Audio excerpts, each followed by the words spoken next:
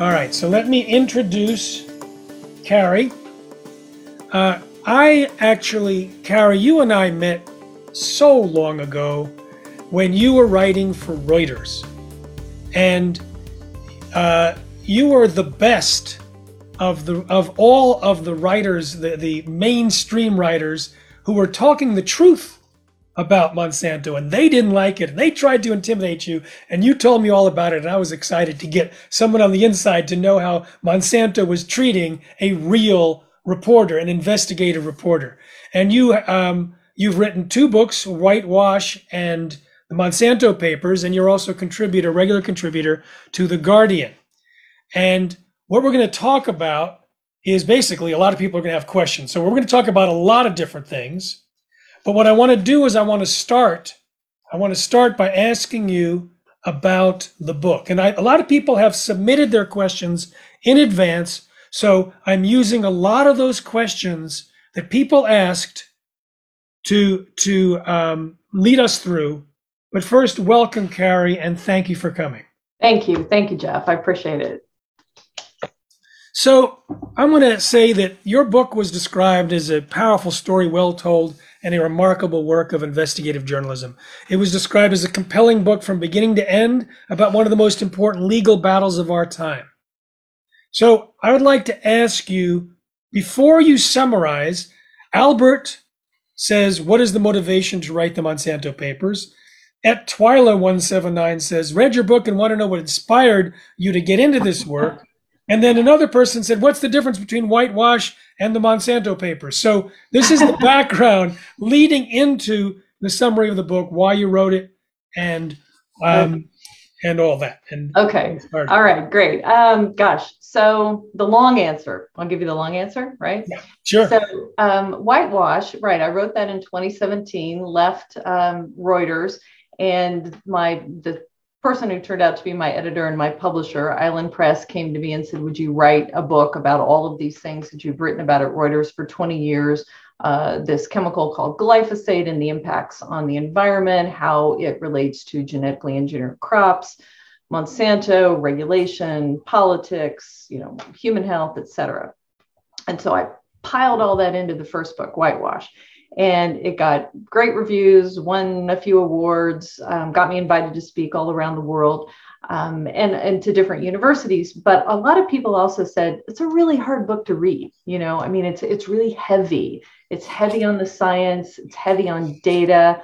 It's almost an academic read, although I didn't try to make it that way. Then as the lawsuits, the Roundup litigation was unfolding, and I was really staying close to that. And a lot of the lawyers actually involved in that litigation were reading Whitewash and were trying to get up to speed. I found out about the history of Monsanto and glyphosate. So I was following these cases, and I got to know this plaintiff, the guy who became the very first person to take Monsanto to court. And this was Lee Johnson. And everybody out there might be familiar with that. That was the first trial. It was held in 2018. Lee Johnson was a school groundskeeper, a really just compelling character, a really humble guy, father, 2 little kids, told by the doctors, he's only got 18 months really to live. So he got an expedited trial, a trial preference granted to him. And as I watched his case and I got to know him, and there were so many really just crazy twists and turns leading up to the trial. And, a lawyer almost died. I mean, we can get into all of this later, but I thought this is a crazy story. This has got to be a movie. I can't make a movie, but I can write a book. So I'm going to write a book, and I'm going to write it in a really personal way, a really human interest, compelling, trying to write it almost like a John Grisham novel, but it's all true. It's all got to be true. And so everything is true. It's a nonfiction book, but I did try to style it to appeal to a more general audience, a thriller, like follow it along and understand what this guy, this poor guy who's suffering from this terminal disease, like what he's going through, what it's like to have cancer and be a father and be told you're not going to be there for your kids and suffer through chemotherapy. And, so So I've tried to pack a lot of that into this book. It's a long answer. Oh, it So, was good. I want to show the he had non-Hodgkin's lymphoma, and I want to give a demonstration or a visual of what that looks. If you don't like this, you can turn away from the screen. We're going to show his skin. Okay, so we're going to do that in just a moment. There we go. Pretty serious stuff. and we got to say that's a really mild picture of to see him, to be in his presence, to look at him. This is from head to toe, scars on his face, his head, his feet, every part of his body, skin, flakes and these lesions on his body ooze and bleed and are painful. It's excruciating for him to try to, put on socks and shoes. Many days. He really has been someone who's really suffered quite a great deal with this cancer. So, can you summarize the book and point out some of the more dramatic stories? I happen to be aware. I have the book right here. It's fantastic. I happen to be aware of some of these even before I looked at your book, and it is a very dramatic event. I mean, there's a lot of small pieces. So can you summarize and highlight some of the drama? Yeah, I'll try to do it. I mean, so there's different narrative threads. So you follow Lee, right? You follow Lee's journey and when he's healthy, and then as he has an accident at work, and it's a dramatic accident, and then how he develops his cancerous lesions and going to the doctor and being told he's going to die. So you follow that narrative. But then you also separately have woven in the narratives of this team of lawyers, these 4 or 5 different lead lawyers who start out not really having worked together, really, never having taken on a chemical company like Monsanto, a pesticide company, not really knowing what glyphosate is. And, you've got kind of an old dog Southern gentleman, Virginia lawyer who's sort of on the edge of retirement. And then you've got this young, wet behind the ears, still kind of hotshot Los Angeles guy. And you've got the good old soul of the earth, woman, young female attorney in Denver, and how they come together and how they strategize and how they disagree, but how they, really end up digging up the deep, dark secrets from within Monsanto, these Monsanto papers. And then how one of them really crafts a plan to lure Monsanto really into sort of a legal trap so that he can release these documents to the world, these secret Monsanto papers. And, it was dramatic. The big release took place just after midnight on August 1st of, a year before the first trial. And, so I get into all of that and how that happened and how the judge came back down on him. And then, Brent told me about this, and we were in the green room outside waiting to go on the doctor's TV show. And he told me about the drama of that, which is when I originally found out about it. And he was scared that after he released the Monsanto papers, he was going to be disbarred. Yeah. Yeah. But, I mean, the judge was really, really angry, and Monsanto's lawyers were, just, so over, just really enraged. But when it came down to it, if you looked at the judge's protective order, this young lawyer, Brent Wisner, had been very, very careful to follow every single step to the letter that the judge had laid out. Monsanto's lawyers were not paying enough attention, it appears, but you'll have to follow that in the story. But then there's other things. The lawyer right before Lee's trial, the guy who was supposed to be the lead lawyer in that and give the opening statement and everything, is cut down in this just terrible, bizarre accident. Just a couple of weeks before the trial, and nearly dies. And then another lawyer in the firm who's going to work on the trial suffers this, I don't want to give it away of it. So he's basically not able to participate. Just really crazy stuff that went on, and it makes for a really good story. So you mentioned, people know who've been following us know about Brent Wisner, I interviewed him for several hours and put it on our site, and we've had live Facebooks and all. He and I were on the national show, The Doctors, for an entire episode, and he is a very impressive character, and he is magnificent as a trial attorney. And there was no way that he was going to be leading this Lee Johnson trial, because Lee wasn't his client. So he was just going to be supportive of it and whatnot. And so one guy gets taken out. He's still not going to be the person. Another guy gets taken out. Right. And it's like, why is this happening? Yeah. Well, read the book. Yeah. Find out it happened, and it was an amazing setup for this incredible firebrand attorney to get a chance to get a podium. He's not very old, but he was fearless. He's right. And what you learn about in the book is that he grew up sort of in this actor, artist community, and he was a child actor. And so he really was adept at sort of, how to modulate his voice and use his body, and having a stage presence and really connecting with people. And, he also has a lot of hubris, a lot of self-confidence, and he wanted to take his arguments further than maybe some of the other lawyers wanted him to. And they were really nervous about how he handled some aspects of the case and the trial. But, it worked out for them. Oh my goodness. The ending, it worked out. Yeah. So I have some questions from people. First of all, how much money has Monsanto paid out as a result of legal actions? Has Lee Johnson made any money yet? So Bayer, which bought Monsanto right on the eve of Lee Johnson's trial, right in 2018, right? Talk about a bad time to buy the company. They said last year they were going to put out about $11 billion in settlement money towards settling all of the litigation. There's about 100,000 cases around the United States.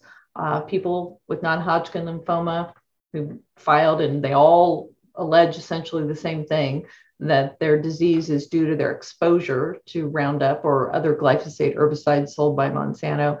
And importantly, that Monsanto knew about the science connecting non-Hodgkin lymphoma to the glyphosate herbicides and hid that, actively worked to suppress that information, did not warn consumers, and tried to hide the risks. So about 100,000 people, they've agreed to pay out about $11 billion. They just said, a month or so ago, they were going to add another $4.5 billion to that pot. But they have also said that they're ceasing any settlement talks while they wait to see if the U.S. Supreme Court will take up one of their appeals. Their big hope in putting all this litigation behind them is to get a U.S. Supreme Court ruling that will agree with them that federal law and EPA approval of their labels on their products preempts many of these claims that they failed to warn or they hid the risk. They're saying if the EPA says we're okay and says our label is good, then you shouldn't be able to claim that it's anything else. And they haven't gotten the appeals courts to agree with them, but they're hoping the U.S. Supreme Court will. I'm going to share with everyone some of the comments by the judges that you sent to me. And I want everyone to know that we're going to be covering a large swath of information because people were really asking tons of questions. We had, over 100 questions submitted. We've been through them over the last 2 days.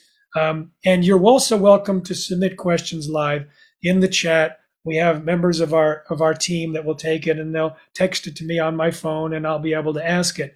But I'm going to start now, and we have questions on how to avoid glyphosate in food and which crops have it, and were you did you fear for your life, Carrie, and all these other questions we're going to get to.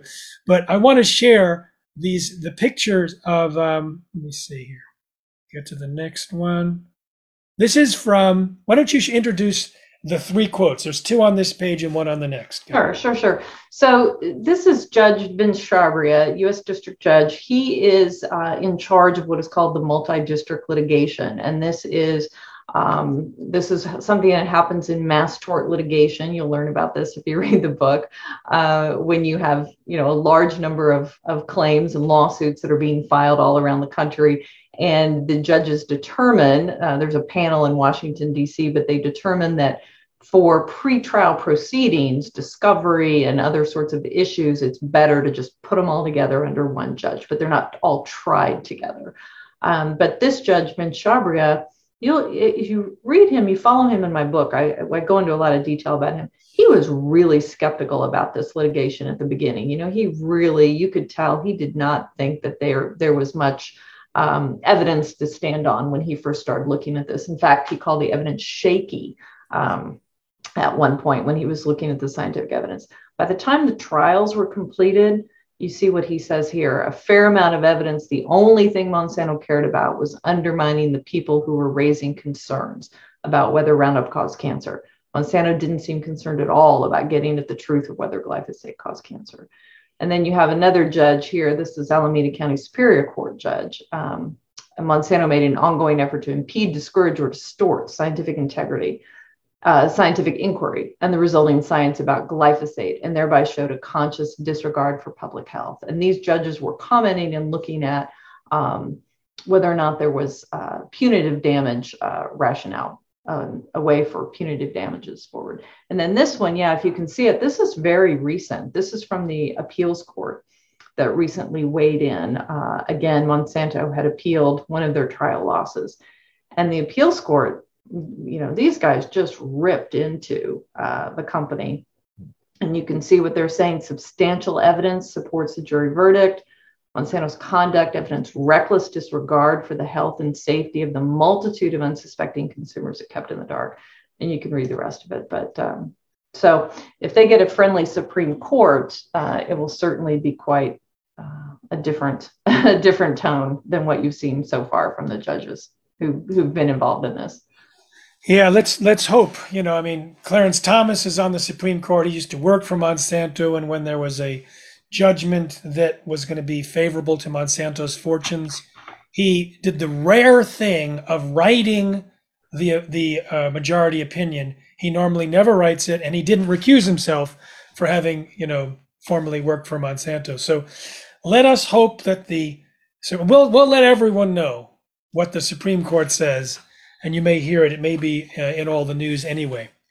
All right. So I've got some questions. Here's from Nazim in Bangladesh. What is the challenge of a journalist to dig out the real science and adverse effects on human and environmental health of technology or innovation, and to convey it to the general people of the world? Well, it's a big challenge. Thank you for asking that question.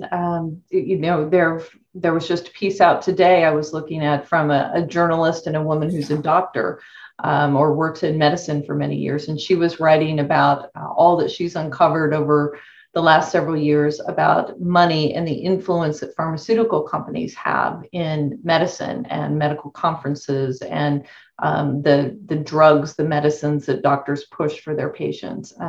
It's a really difficult job to try to get through the multiple layers of propaganda and spin and front groups and collusion with regulatory officials and ghost written scientific literature. It's incredibly difficult. I think the best path forward is what I've done, and a lot of my colleagues have really pioneered FOIA information, getting documents from Freedom of Information Act requests through EPA, FDA, USDA, CDC, different state universities in the United States, and then through court documents like what we've seen come out in the litigation with Monsanto.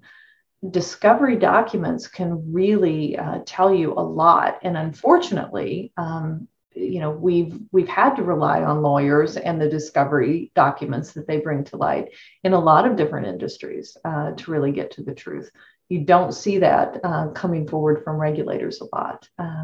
So it's really a difficult challenge. I don't know what the laws are in your country in terms of document availability and transparency.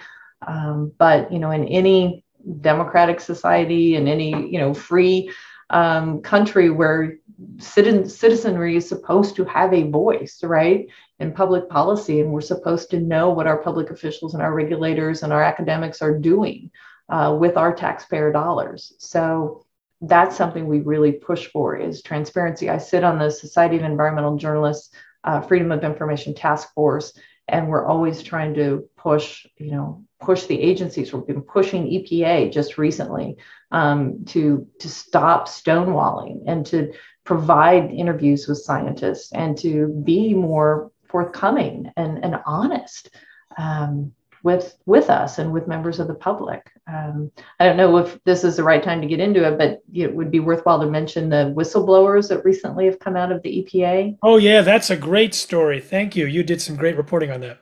Well, I didn't do anything, but Sharon Lerner did at The Intercept. But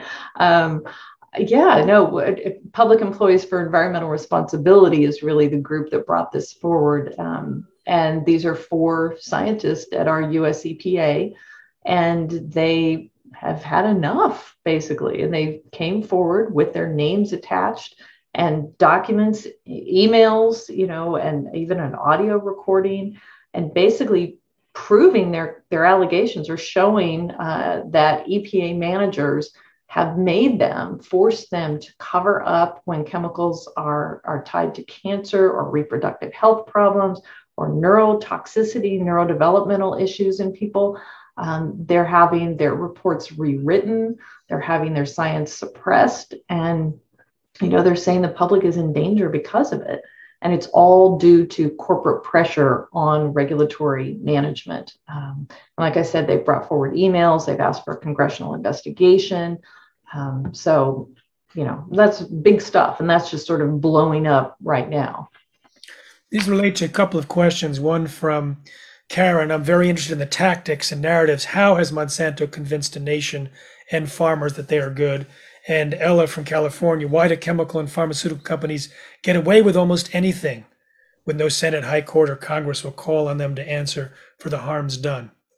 Yeah, well, I mean, you need to read Whitewash, right? Because that lays it all out. There's so many different strategies that these companies employ, and it's not just Monsanto. I think Monsanto maybe perfected a lot of these tactics. The tobacco industry, you've seen it in tobacco, oil and gas, pharmaceutical, other aspects of the chemical industry.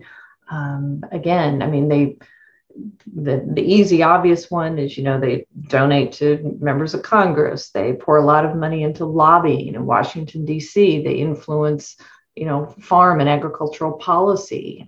So, what crops are grown and how that impacts, what chemicals are purchased and what they're selling, and what the laws and the regulations are around the chemicals that they're selling. But then they also are funding front groups, right? Organizations that look completely independent and look authoritative and sciencey. And these front groups are carrying the water and going out and, proclaiming these chemicals are safe, or, these crops are safe, or this issue is great, and all you need to do is follow the science. And they never disclose that they're being funded by the companies that they're trying to benefit. And both you and I have been targets of these front groups. Since it's inappropriate for Monsanto to target us directly, they pay these pseudoscientists and others to try and discredit us. Now, you mentioned about the influence of these organizations on government policy. Alana from Pennsylvania writes, what role do federal agricultural subsidies play in creating the Monsanto monster? Yeah, well, and it's not just Monsanto in a vacuum. This is a strategy, and there are a lot of very big, powerful companies that are involved. CropLife is a very big, known. CropLife America, CropLife International is sort of the lobbying arm for the Bayer, Monsanto, BASF, Dow, DuPont, Syngenta of the world. But they have been able really, again, to influence and direct policies that support sort of monocropping, that support row crops, corn and soybeans, for instance, which happen to be, the genetically engineered crops that Monsanto brought into the world and licenses the technology to other seed companies. And so they're really plugging a lot of support and encouragement into the types of crops that use the types of chemicals that these companies are selling, and not as much into organic or sustainable or regenerative or all of these other agricultural sort of opportunities or avenues that many people, many scientists, say would be much more beneficial for human health and environmental health and for addressing climate change. And there's quite a call right now, and a lot of people pushing for more government money to go into those programs. And you are seeing that happen a little bit, but over the past several decades, it really has been dominated by sort of a industrial agriculture mindset, and that's where the money from Washington has been going to a large degree. Lisa just wants to check in: is Lee alive? Is Lee Johnson alive? So why don't you answer his current status? So I don't know. Today, I actually thought about texting him today, but I thought he's, I've got to leave the guy alone. I mean, we've spent a lot of time together, talked on the phone and visited in person and texted. And, as of like a month ago, when I last talked to him, he was alive. And was actually doing pretty well. He has a new treatment that he had been undergoing and was traveling a little bit with his family and trying to get in some trips with his boys, and really doing a lot better. And he did get money from Monsanto or Bayer last year. All the appeals were exhausted, and his initial award, when you read in the book, he was awarded $289 million. But through the appeals process, that was cut to about $20.5 million. And one of the reasons that was done just seems so crazy, but because he was not expected to live very long, the provisions in California law did not allow him to collect a lot of money for ongoing pain and suffering, ongoing medical bills, all of that sort of thing, because he's supposed to die very quickly. So his award was cut pretty dramatically, but he did finally get some money. Yeah. Yeah, I spoke to his wife, I think 3 weeks ago, so he was still alive. Okay, good. 3 weeks ago. Yeah. All right. As a journalist, asks Joni, are you afraid of the consequences you'll face from going after Monsanto? How do you cope with the stress of taking such a giant on? And I might answer that same question. Go ahead. Oh, sure. I'm over it now. I started covering Monsanto in 1998. I was, working for Reuters, and I didn't know anything about farming really, or genetically engineered crops, or didn't know the word glyphosate, but learned about it. Of course, it was my beat, it was my job, learned about it, spent a lot of time with farmers and weed scientists and regulatory, folk, and a lot of time in Monsanto headquarters, and really just learned the business up and down and inside and out. And so, when Monsanto started getting really upset when I was writing about scientific studies that showed, weed resistance and super weeds were probably going to develop. And, are GMO crops really feeding the world? And what is the yield? And how does that really compare to, non-GMO crops? And where are all these great other traits you said you were going to develop? And, oh, by the way, this looks like glyphosate could cause cancer, according to all of these new research papers that are coming out. The more I started writing those stories, the more angry Monsanto got. They tried to interfere at Reuters. They tried to get me removed from my beat. They harassed me, my editors. When I left Reuters, they went after my first book, Whitewash, pretty hard. We got some internal documents showing a really in-depth strategy, a whole spreadsheet with a lot of different line items about how to attack the book and attack me and try to discredit me and create like a website, and manipulate Google search engines so that if people typed in my name and glyphosate, they'd get directed to this website Monsanto wanted them to see, get third-party book reviews written, destroying my book. I mean, it was a really in-depth thing. So long answer again. It used to be really stressful. There was a period of time when I felt really threatened, and I was fearful to a degree for a little bit. And I don't know why I got over it. I guess I just did. But now it just seems like it's kind of, it's the nature of the beast. If this is the work you do, then you got to expect that. And it's sort of a badge of honor, I guess, if they think that my work is important enough and noteworthy enough that they want to come after me. I mean, that's all right, I guess, right? They cut their teeth on me first. They created Academics Review in my honor, and then that website attacked you. They did third party, all that stuff they did on Seeds of Deception and Genetic Roulette. So I know what you went through when you published. And what's interesting is I didn't have any fear about going after Monsanto. It felt like this is the calling of what I'm supposed to do. And when I stepped up there, it was no problem. But I had some stress. It was interesting. I had put together the book, Genetic Roulette, and I basically put together as much what I thought would be the world of health risks on GMOs, everything that was there. I was working with 30 scientists around the world. They were reviewing everything I was writing before I put it out. But I was nervous that somehow they had a trove of documents and research that I wasn't aware of that somehow disproved what I was saying. And because I was really dedicated to being honest and true and transparent, and I was a little nervous that somehow I would be in a debate and they would come up with a whole stack of evidence that showed that what I and the scientists I worked with was wrong. But they didn't have it. They never did. They didn't have any science that was substantial to counter what the independent scientists knew to be true. So it was interesting. The ghost of my own fears were that somehow I wasn't going to be fully accurate. Go ahead.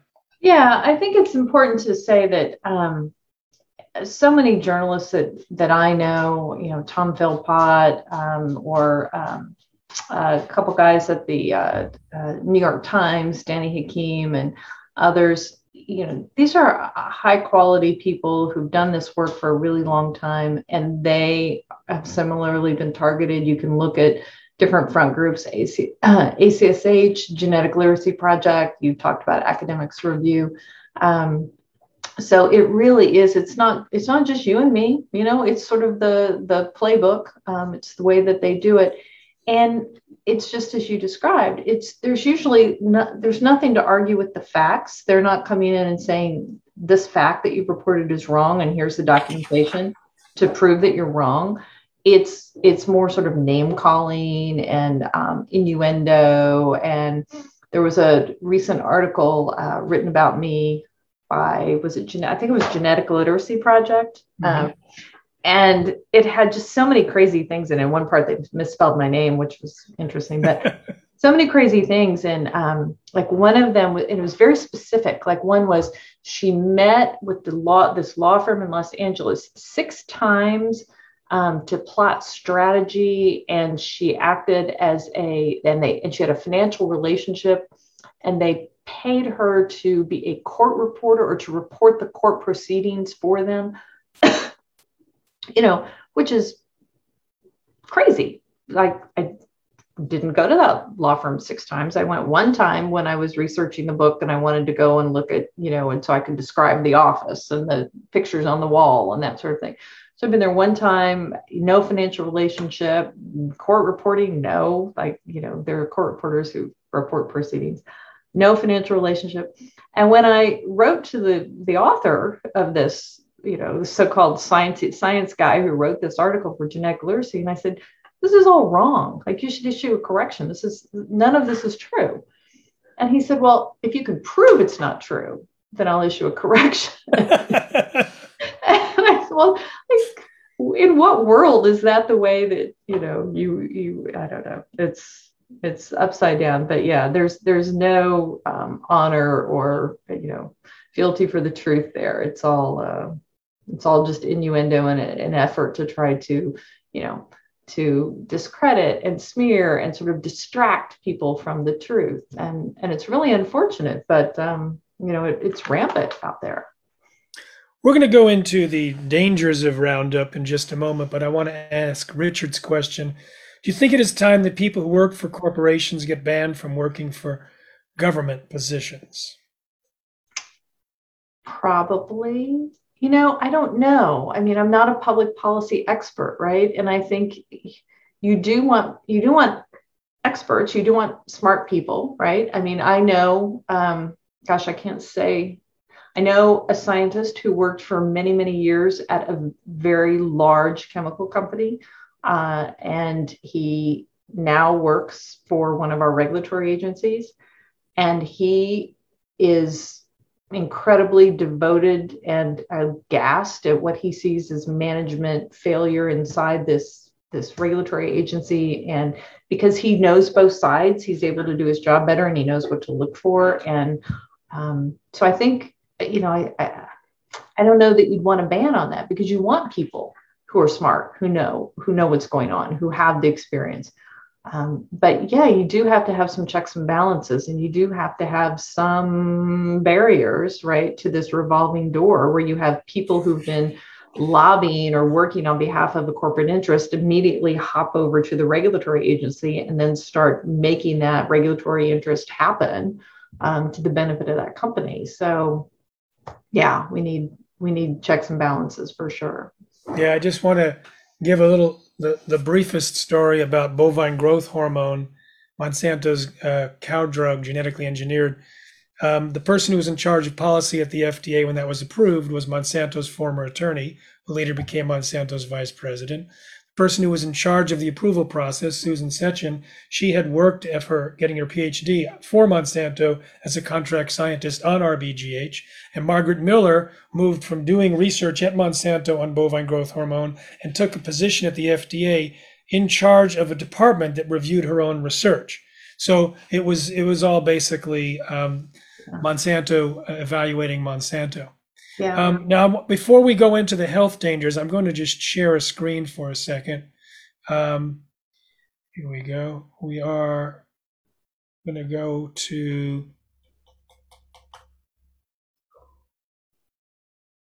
So in order to, whoops, going the wrong direction. It went the wrong direction. You might be worse at this than I am. That's not supposed to happen. End of slideshow. All right, we'll do it a different way. So let me just open that page and then share it. Okay, so if you'd like to purchase the book, and I hope that you do, to support Carrie and her work, and this purchase place also supports me and my work and the Institute for Responsible Technology. If you go to seedsofdeception.com, you can purchase the book alone, but for $4.95 more, which is basically slightly below our cost, we've thrown in 3 DVDs about Monsanto. The World According to Monsanto, which actually has 2 discs in it, Science Under Attack, and Your Milk on Drugs, Just Say No, which is about bovine growth hormone. And a lot of what I just described and a lot more is in Your Milk on Drugs, Just Say No. And so, in fact, we have sections of report by Fox TV reporters on bovine growth hormone, and they were stopped from publishing or from airing their 4-part news series, but I got their original and shared it in Your Milk on Drugs, Just Say No. So if you go to seedsofdeception.com, you can get the Monsanto papers plus the 3 DVDs. And if you don't have a DVD player, get it anyway and give it to people who have it. Get them aware of this. And again, seedsofdeception.com, then you can get the bundle. And that supports Carrie, it supports me, it supports the Institute for Responsible Technology. And now that we are moving away from the book into the health dangers, and then we're going to talk about some other things, how to clean our bodies from GMOs and Roundup, how to choose healthy diets, etc. Is there anything else you want to say about your magnificent book, The Monsanto Papers? No, other than, I dedicated the book to people with cancer, to people who have struggled with cancer or perhaps lost somebody to cancer. And I feel really strongly about that. 40% of men and women in the US now are expected to get cancer in their lifetimes. It's according to our National Cancer Institute. And, pesticides, chemical exposure, other environmental contaminants are a very big cause of a lot of these cancers, including childhood cancers. The research is there. We know it is. And so that's, my father died of cancer last year. I'm sure everybody out there, knows someone, has somebody close to them who's experienced the struggle of cancer. So, that's who the book is dedicated to. And I hope people see it and understand it in that perspective as well. And I want to say that I love the fact that you wrote it in story format. And it's interesting, you went from the more texty type book to the more story book. I did the opposite. My first book, Seeds of Deception, was all stories. And my second book was Genetic Roulette, which was more textbook-like. And you just did it the other way. Yeah. And it was interesting how we made our choices, but that's for another discussion unless someone asks me a question about it. All right. So here's a question from Christos from New South Wales, Australia. The gut wall barrier is the guardian of our health. Breach of the gut wall barrier is the gateway to disease. What effects does Roundup have on this protective gut wall barrier? And then Deborah from the United States writes a similar question, but different. Is it true that glyphosate is designed to explode the gut of an insect, therefore over time is responsible for the epidemic of irritable bowel syndrome and other gut issues? Asking because I've been experiencing gut issues for 5 years now and have given up wheat in an attempt to heal my gut. So there's two different questions about gut. Yes, and I'm trying to see if I could share my screen to show this study. There have been so many. So there have been, and I've been writing about them and other people have too, there have been a lot of studies come out recently looking at the impact of glyphosate exposure on the gut, the microbiome and the healthy bacteria that live in the human gut. For a really long time, it was propagated. Monsanto always said glyphosate can't really be harmful because it doesn't, the mode of action in the plant, that doesn't exist. The shikimate pathway doesn't exist in humans, in pets or people. But it's been acknowledged and understood that it does in the bacteria that's in our gut. And of course, that's very important for our immune system and just a whole array of health issues. So there have been studies. Should I try to show my screen or is that too crazy? If you can do it quickly, but while you're doing it, I'll share. So while you're figuring it out, I'm doing it right now. I'm going to beat you. You did. You did. Yes, you did. So you see this one here. This is just from January. But so there are a lot of these things and you can look at these, but they are finding, here, I'll stop sharing because that was supposed to be really quick. There. Did I stop? I did. Yes, you did. Okay. They're finding that yes, it does look like this. And again, I'm not, I'm somebody who I'm not a scientist. I read a lot of scientific studies. So I'm attributing this to different scientists. I don't know that the science is completely 100% established yet. Maybe some people would say it would, but they are showing a lot of markers for impacts on the gut bacteria, which could be disruptive to human health.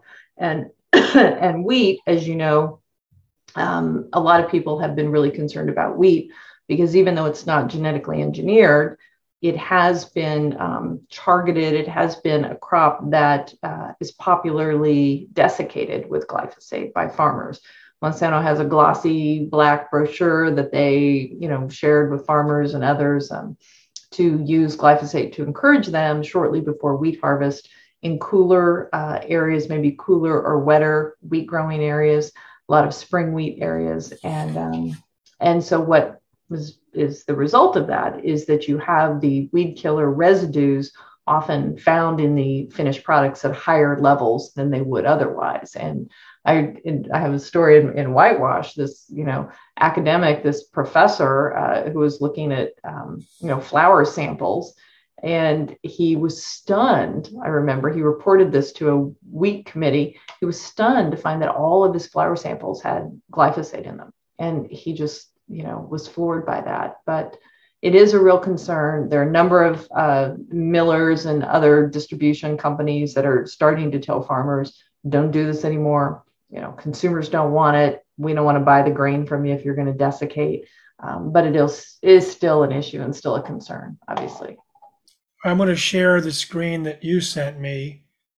which is a graph, as you can see on the screen, showing the use of glyphosate-based herbicides on different crops or crop categories.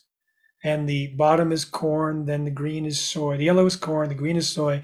Then it's going up from the bottom: wheat, cotton, vegetables and fruit, rice, orchards and grapes, alfalfa, pasture and hay, and other crops.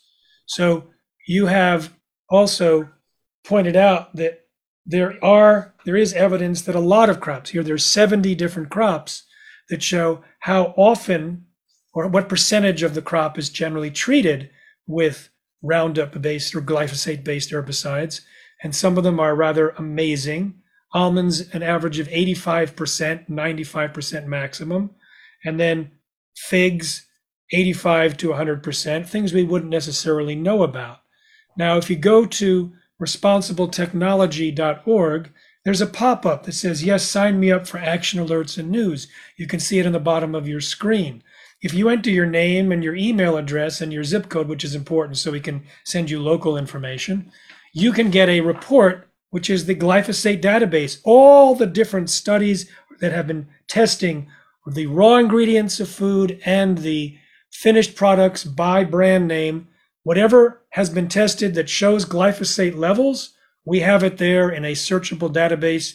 You can do it by all sorts. You can pick your choice and find it there. So that way we can help you shop and also go out to restaurants and find things. If it's not organic, what can you do to avoid things like the oats, which is such a high level of glyphosate residues because it's sprayed just before harvest.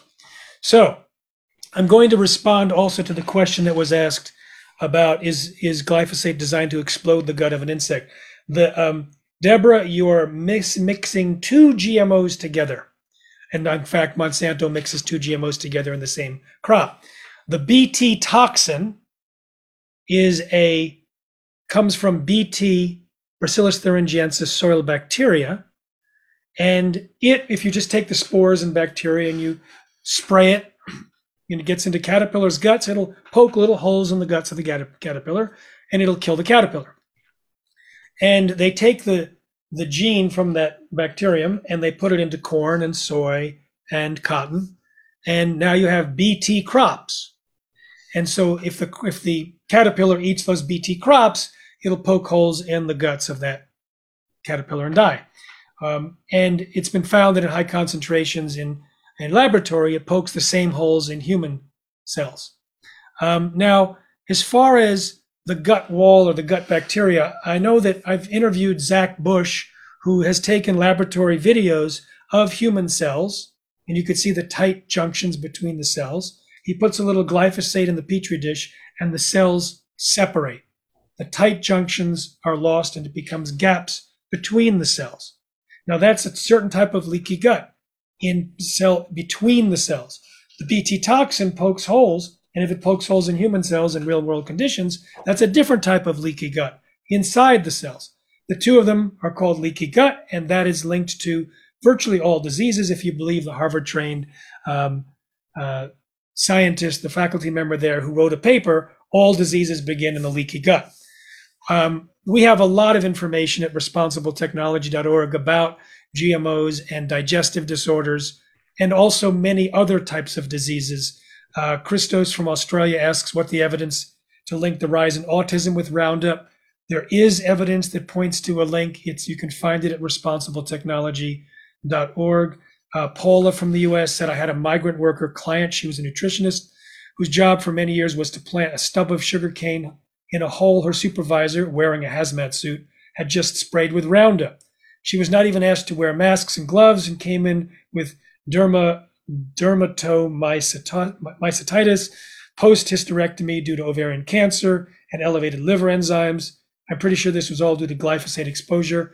We have a lot of evidence linking a lot of things to glyphosate. I can't answer that for Paula directly as to whether it specifically was related, but we now have tens of thousands of physicians prescribing organic diets because of the dangers of both GMOs and Roundup, and they report astounding recoveries.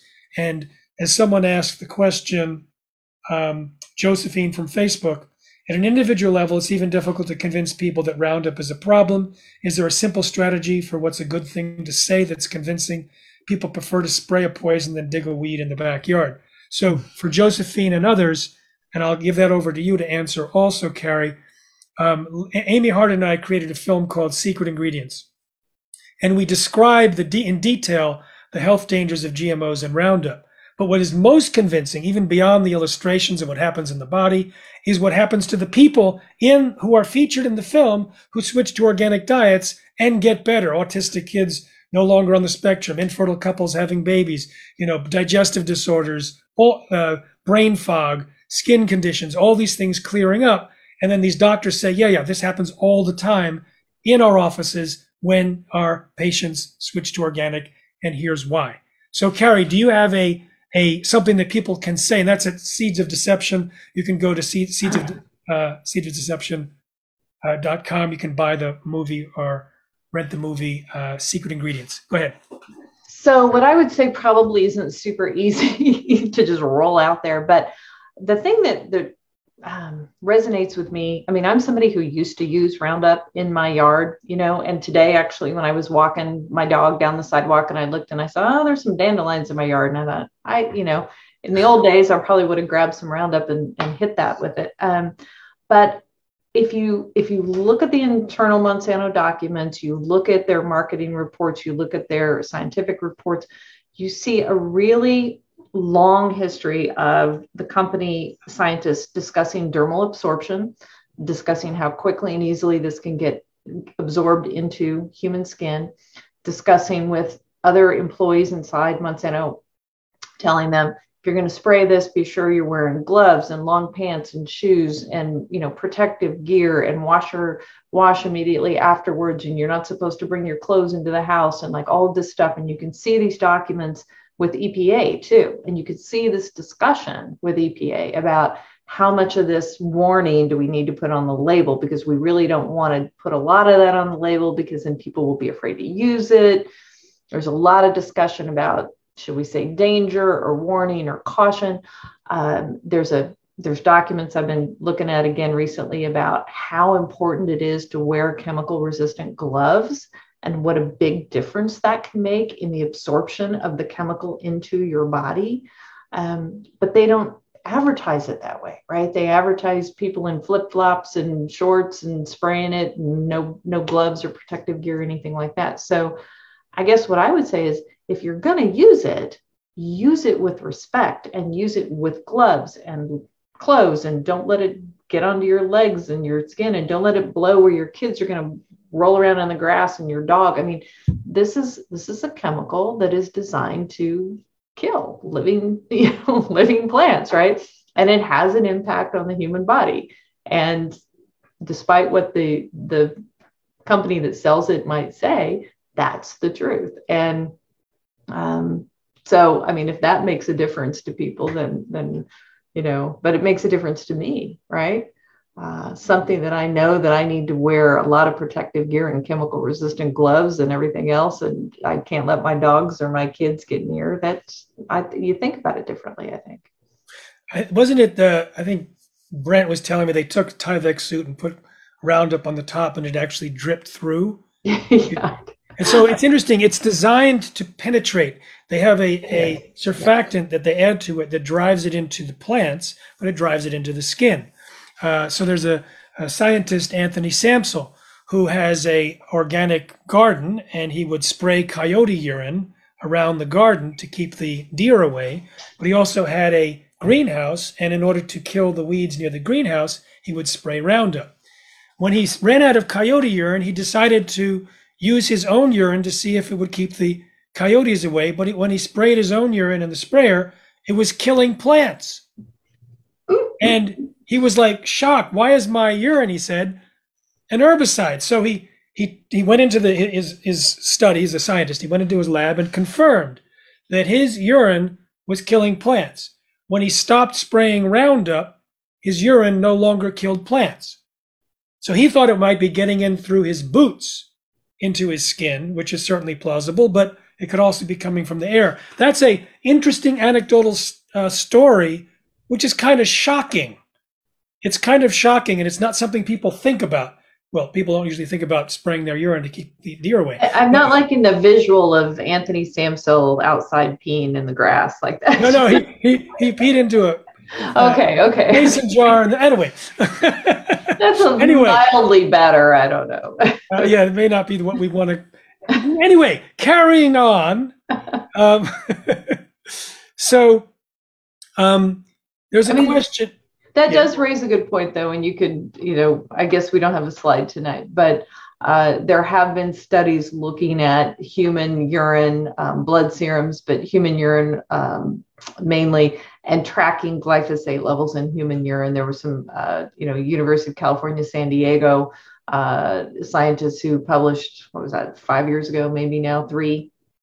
And they had been tracking a certain group of study subjects over a long period of time, and they showed both that the levels and the frequency, not the frequency. What am I trying to say?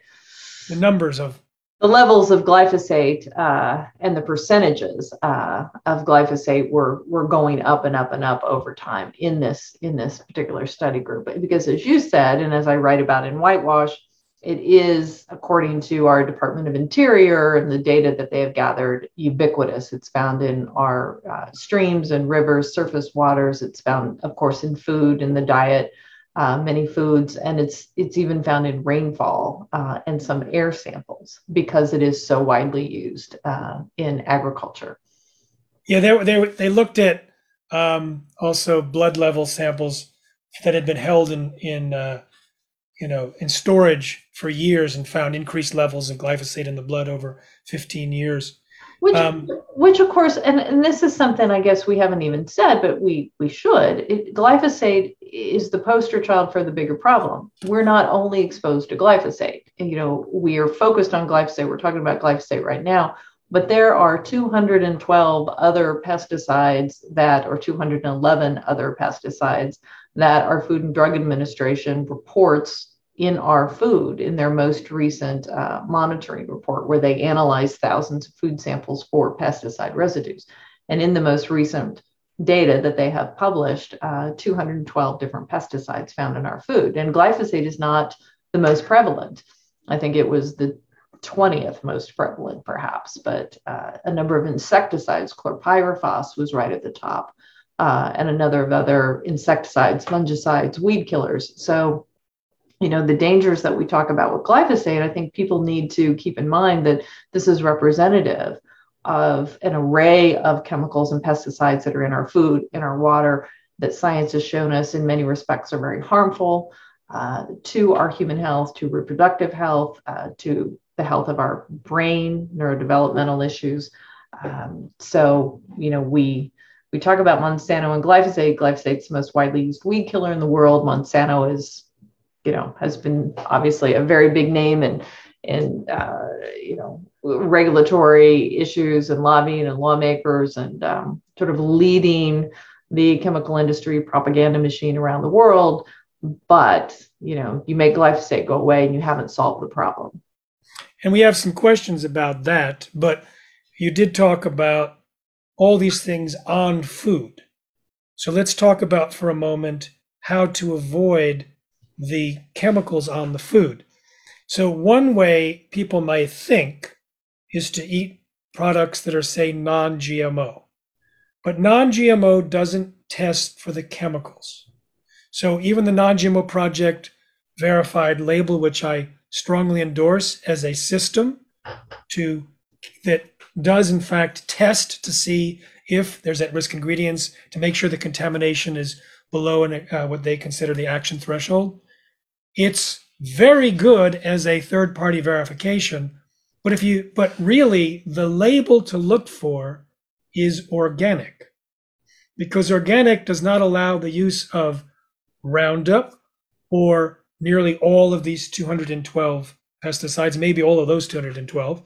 They allow for some organic ones that are generally safe and certainly wash off. So organic does not allow the use of those chemicals or GMOs. Now, if you see organic and non-GMO Project verified on the same label, that's actually a little better, and here's why. Organic does not require testing for contamination of GMOs. The Non-GMO Project does. So if there's at-risk ingredients like soy or corn in the ingredients, then they will have tested to see that it's below their action threshold of 0.9%. Whereas if it's just organic, then it's not allowed to be used, but there may be contamination, and there sometimes is, and it might be higher than the action threshold. So the two together is the gold standard, but if you had to choose between one or the other, organic is better. Okay, so the next question, oh, this is an interesting question from Sarah. So if they are feeding the masses this garbage food, are they eating the same stuff or are they eating something different, like real food? I have a very interesting answer to this question, Carrie, but I'm going to throw it to you first. Well, I don't know what they eat. I mean, I've had lunch and dinner and snacks with people from Monsanto and been inside their headquarters and their lunchroom and had beautiful salads and sandwiches, but who would know? Well, I knew someone that went out to dinner with Bill Gates and he ate organic. But here's the thing. Here's the thing that's interesting.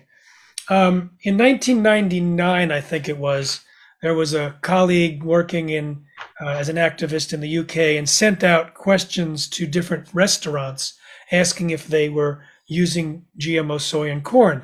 And he sent one of these letters to the person who was managing the restaurant that was inside Monsanto's headquarters. And the person said, well, we've tried to eliminate as much GMO soy and corn as we can based on the concern of our customers, which is, of course, inside Monsanto. Then another person said that I think it was her son or someone that she knew very well, was a consultant for Monsanto in the UK, and there was a whole bunch of them going somewhere else, and they were going to have lunch. And he joked and said, well, they may serve us GMOs. And the guy didn't know he was joking, said, oh, no, we take precautions in terms of what we eat.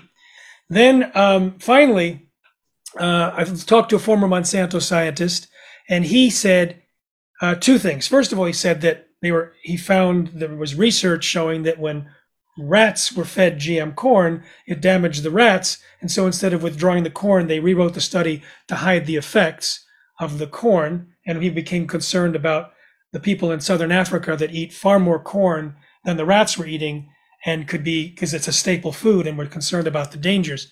But he also told me that 3 of his colleagues at Monsanto were testing the milk from cows treated with genetically engineered bovine growth hormone.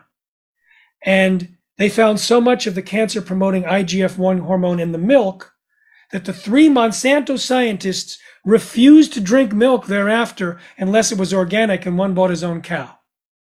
So it's interesting that these 3 scientists worked for Monsanto, continued to work for Monsanto, and yet they would not partake of the product that Monsanto was creating for the rest of the population. I thought that was a fun story to share. And I'll just answer another question. 2 people, Jenna, do you have any good ways to detox glyphosate from the body? And George, what can be done to reverse the damage from glyphosate? So at livehealthybewell.com, you may have to just remember that, write it down. We have a course called Healing from GMOs and Roundup, where I interview some absolutely top doctors and scientists about what people can do to detox. So it's just been posted in the Zoom chat, and maybe our team can also post it in the comments in the various social media channels, livehealthybewell.com. If you go to Healing from GMOs and Roundup, there's 18 experts that each weigh in on their technique, whether it's Mercola or Dietrich Klinghardt or Zach Bush or Kieran Krishnan or whatnot, on their methods for reversing the damage. Okay, so is Roundup the only product that contains glyphosate, asks Doris from the United States, and if not, what are they? No, definitely not.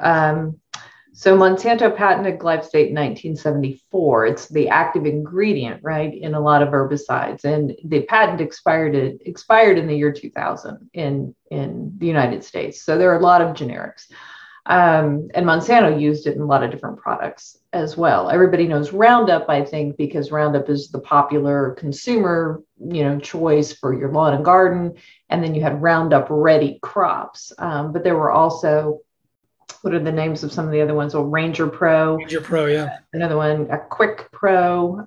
It's another one used by commercial applicators. I had a list written down. I anticipated this. What is a Touchdown, Farm Worker, Cornerstone, Clear Cut? I mean, there's, I don't even know, hundreds of different products now that contain glyphosate as an active ingredient in them. So Bayer Monsanto announced that they are going to make a change in the consumer market. Can you catch us up on that? Oh, yeah. So this was just recently as well. So Bayer has, been really unsuccessful in trying to put this litigation behind it. As we talked about earlier, 100,000 lawsuits right now. But what Bayer is really afraid of is all the lawsuits to come, right? I mean, they've been losing trials. They've been trying to settle the cases, but there are a lot of people who don't want to settle. And even if they settle all of the existing cases, what about all the people who keep using Roundup, and keep getting non-Hodgkin lymphoma and keep suing? You could do this forever. And Bayer investors are very upset, very angry. The market cap has really taken a hit for Bayer, and they need a resolution. So they have, a multi-pronged strategy. One is to try to settle a bunch of these cases now, try to get the U.S. Supreme Court to find in their favor on an appeal. And they thought, let's take it off the consumer market in the U.S. because a lot of the plaintiffs that they're facing are consumer users, not farm workers, although there are farmer plaintiffs, certainly. But this is a way to try to head off some of the litigation. But by far, their biggest market and their biggest revenue draw is the ag market. And they have no intention, they say, of trying to remove it from the agricultural market. And one person, Dawn from Missouri, asks, if they do take it off the market, she's concerned that it'll be replaced with even more toxic chemicals. And Mike from Virginia raises a similar question and asks about Liberty Link, which is another like just there's Roundup Ready, there's Liberty Link and Liberty herbicides. Go ahead. Yeah, I mean, but there's also dicamba and 2,4-D now. I mean, there's definitely a shift underway. The New York Times just kind of wrote about this last week or so, but it's not news. It's been underway for a decade or more. A shift underway because glyphosate, because of the science showing human health concerns, and because of a lot of science showing environmental health problems, connected to species, particular species and pollinators and weed resistance that we're seeing a lot of. And so farmers have been using, more and more of other herbicides as well, dicamba and 2,4-D in combination with glyphosate. And we've seen the development of new genetically engineered crops that can tolerate these other weed killers. And so you're kind of on this, freight train running, adding more and more weed killers, trying to outrun Mother Nature and all of these problems. And, it doesn't really look like industrial ag is going to win this one. So what you're hearing from Bayer and from others is they are looking for alternatives, and they're looking for what they call biopesticides and new active ingredients that can address weed problems. So, we don't really know what that's going to look like. I mean, the current strategy is let's pour more and more of these synthetic chemicals on our farm fields, and we're seeing residues in some of these chemicals going up and up in our food. But I do think that the companies are seeing the writing on the wall, and you've seen Bayer in particular, as well as others, investing some money in some more sustainable, if you will, agricultural practices and joint ventures and things. Just like you're seeing a lot of big food companies buying up organic, mom and pop organic companies. Are they trying to control the market? Are they, as I said, seeing the writing on the wall and they know where we're headed? I mean, I don't know. I think it has yet to play out if this is how this is all going to shake out. But the industrial, pesticide treadmill cannot go on indefinitely because it just, the environment can't handle it and human health can't handle it. I'm really glad that you're optimistic we both have different sources of I didn't say I was optimistic. I don't know. Has yet to play out. All right. Well, you indicate that there's a shift. Now, one of the angles that they may go with is through genetic engineering to try and find new ways to replace Roundup or ways to make a lot of changes. And Bayer has a joint venture in something called Join Bio, and they produce probiotics for the soil, and they genetically engineer them. And the Institute for Responsible Technology is starting a new global campaign called Protect Nature Now, where we want to stop all outdoor release of genetically engineered microbes. What can happen is if you release a microbe anywhere, it can go everywhere. We didn't need a pandemic to prove that. It can mutate. We all know that. It can replicate. We all know that. Most people don't realize it can swap genes with many, many other species within the microbial communities, and it could damage or collapse ecosystems. And so it really is an existential threat.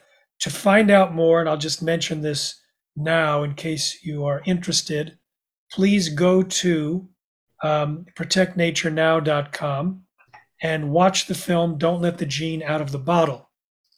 And then you can take action. Many people sent questions, and what can we do? What can consumers do? How can we lobby, etc.?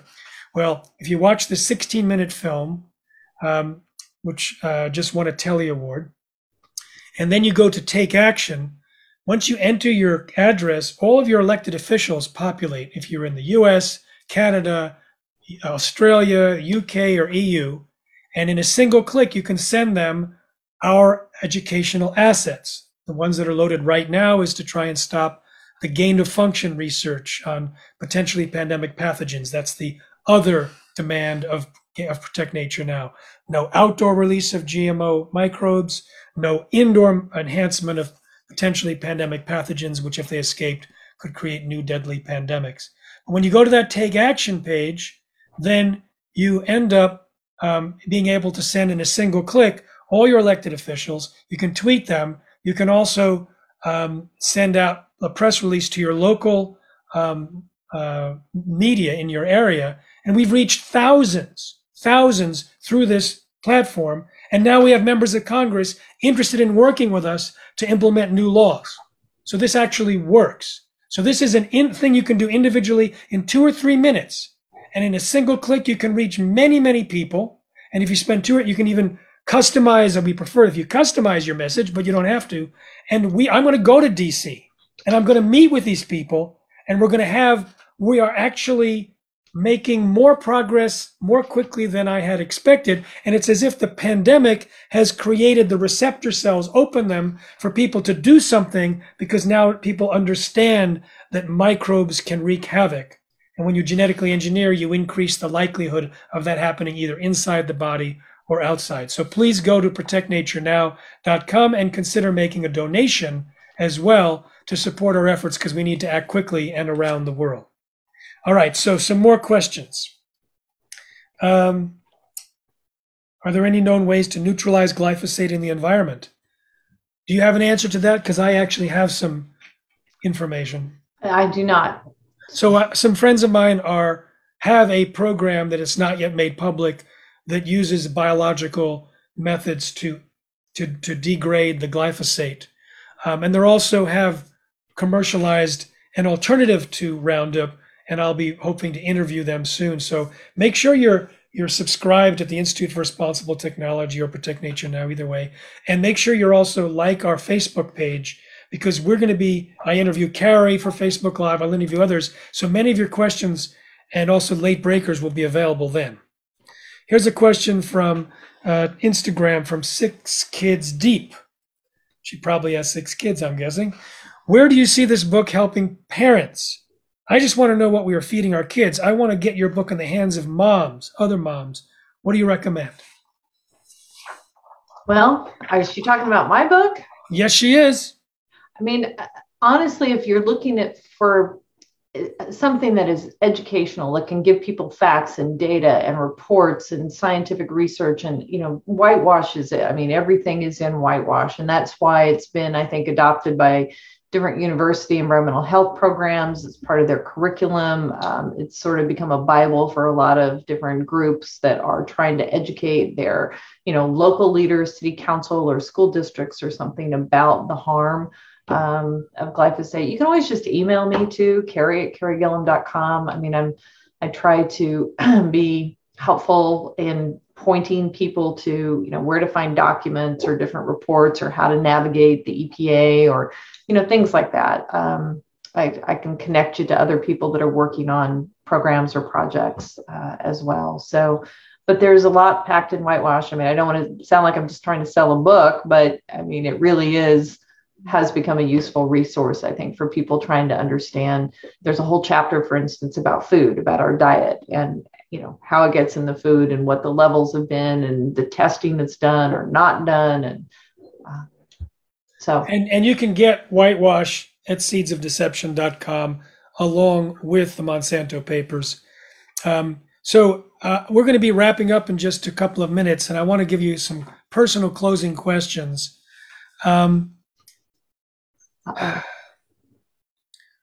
What is the message you most want to convey to the readers of the Monsanto papers?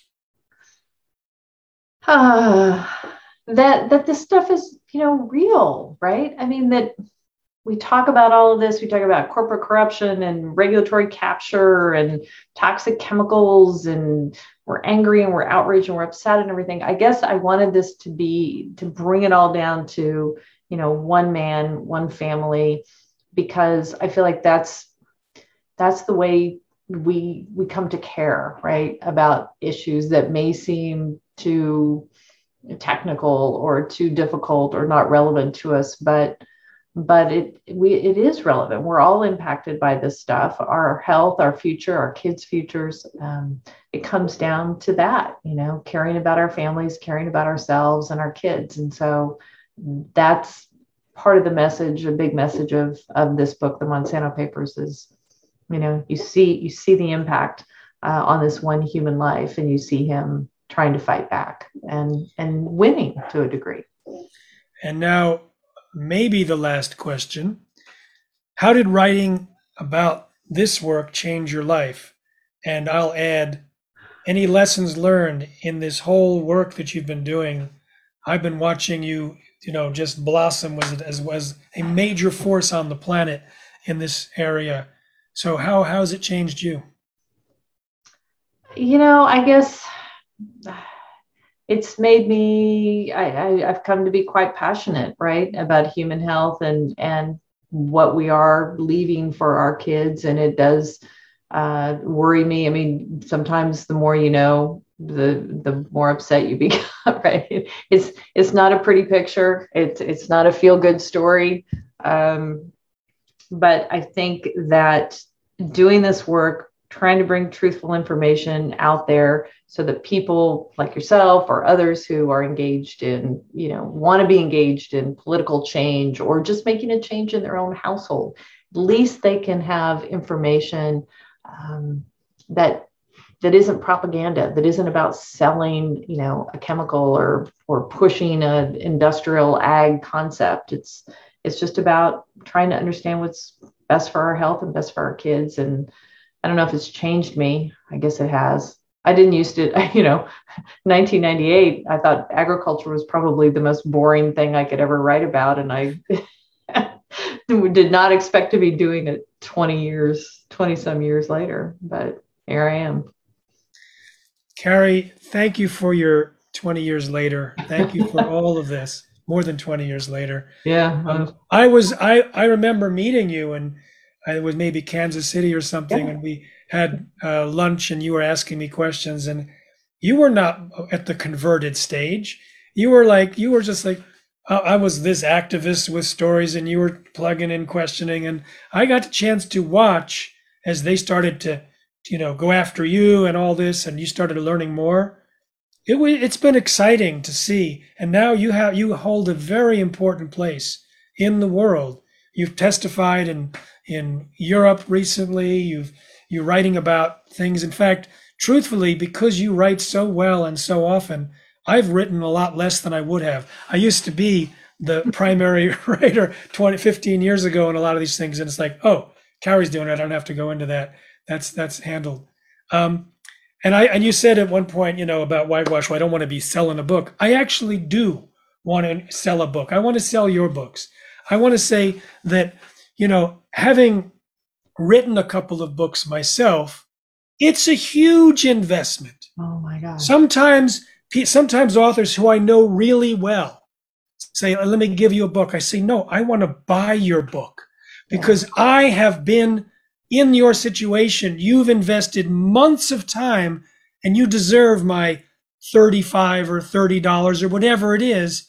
They were willing to give me the book and I wanted to pay for it because I want to ask you listening, if you want to support what Carrie is doing, please buy her book. If you also want to support what we are doing at the Institute for Responsible Technology, then you can buy it at seedsofdeception.com. A portion will go to IRT. And I've bundled the most recent book, The Monsanto Papers, with 3 DVDs about Monsanto.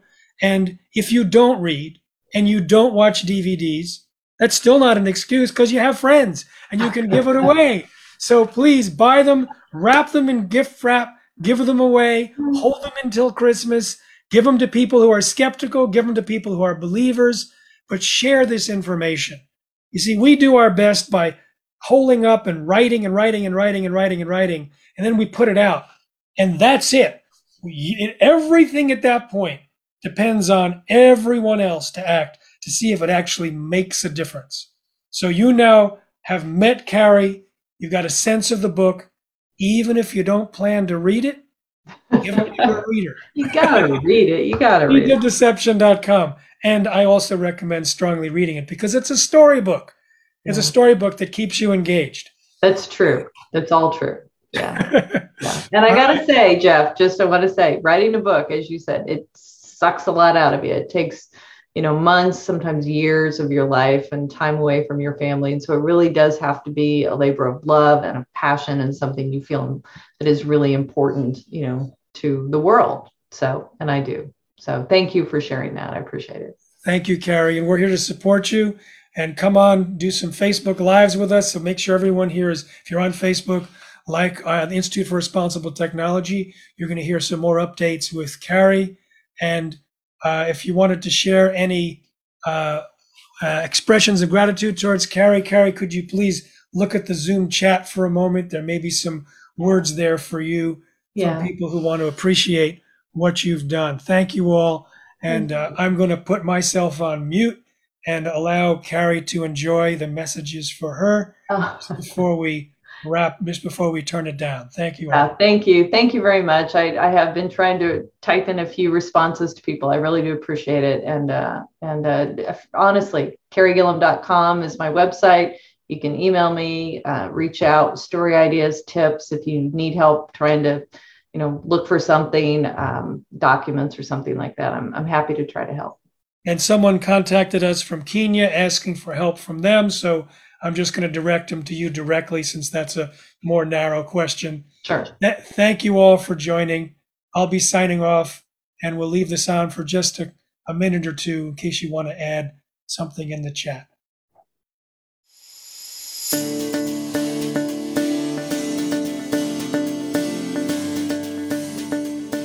Thank you for listening to Live Healthy, Be Well. Please subscribe to the podcast using whatever app you listen to podcasts with. Or go to livehealthybewell.com to subscribe. This podcast will inform you about health dangers, corporate and government corruption, and ways we can protect ourselves, our families, and our planet. I interview scientists, experts, authors, whistleblowers, and many people who have not shared their information with the world until now. Please share the podcast with your friends. It will enlighten and may even save lives. Safe eating.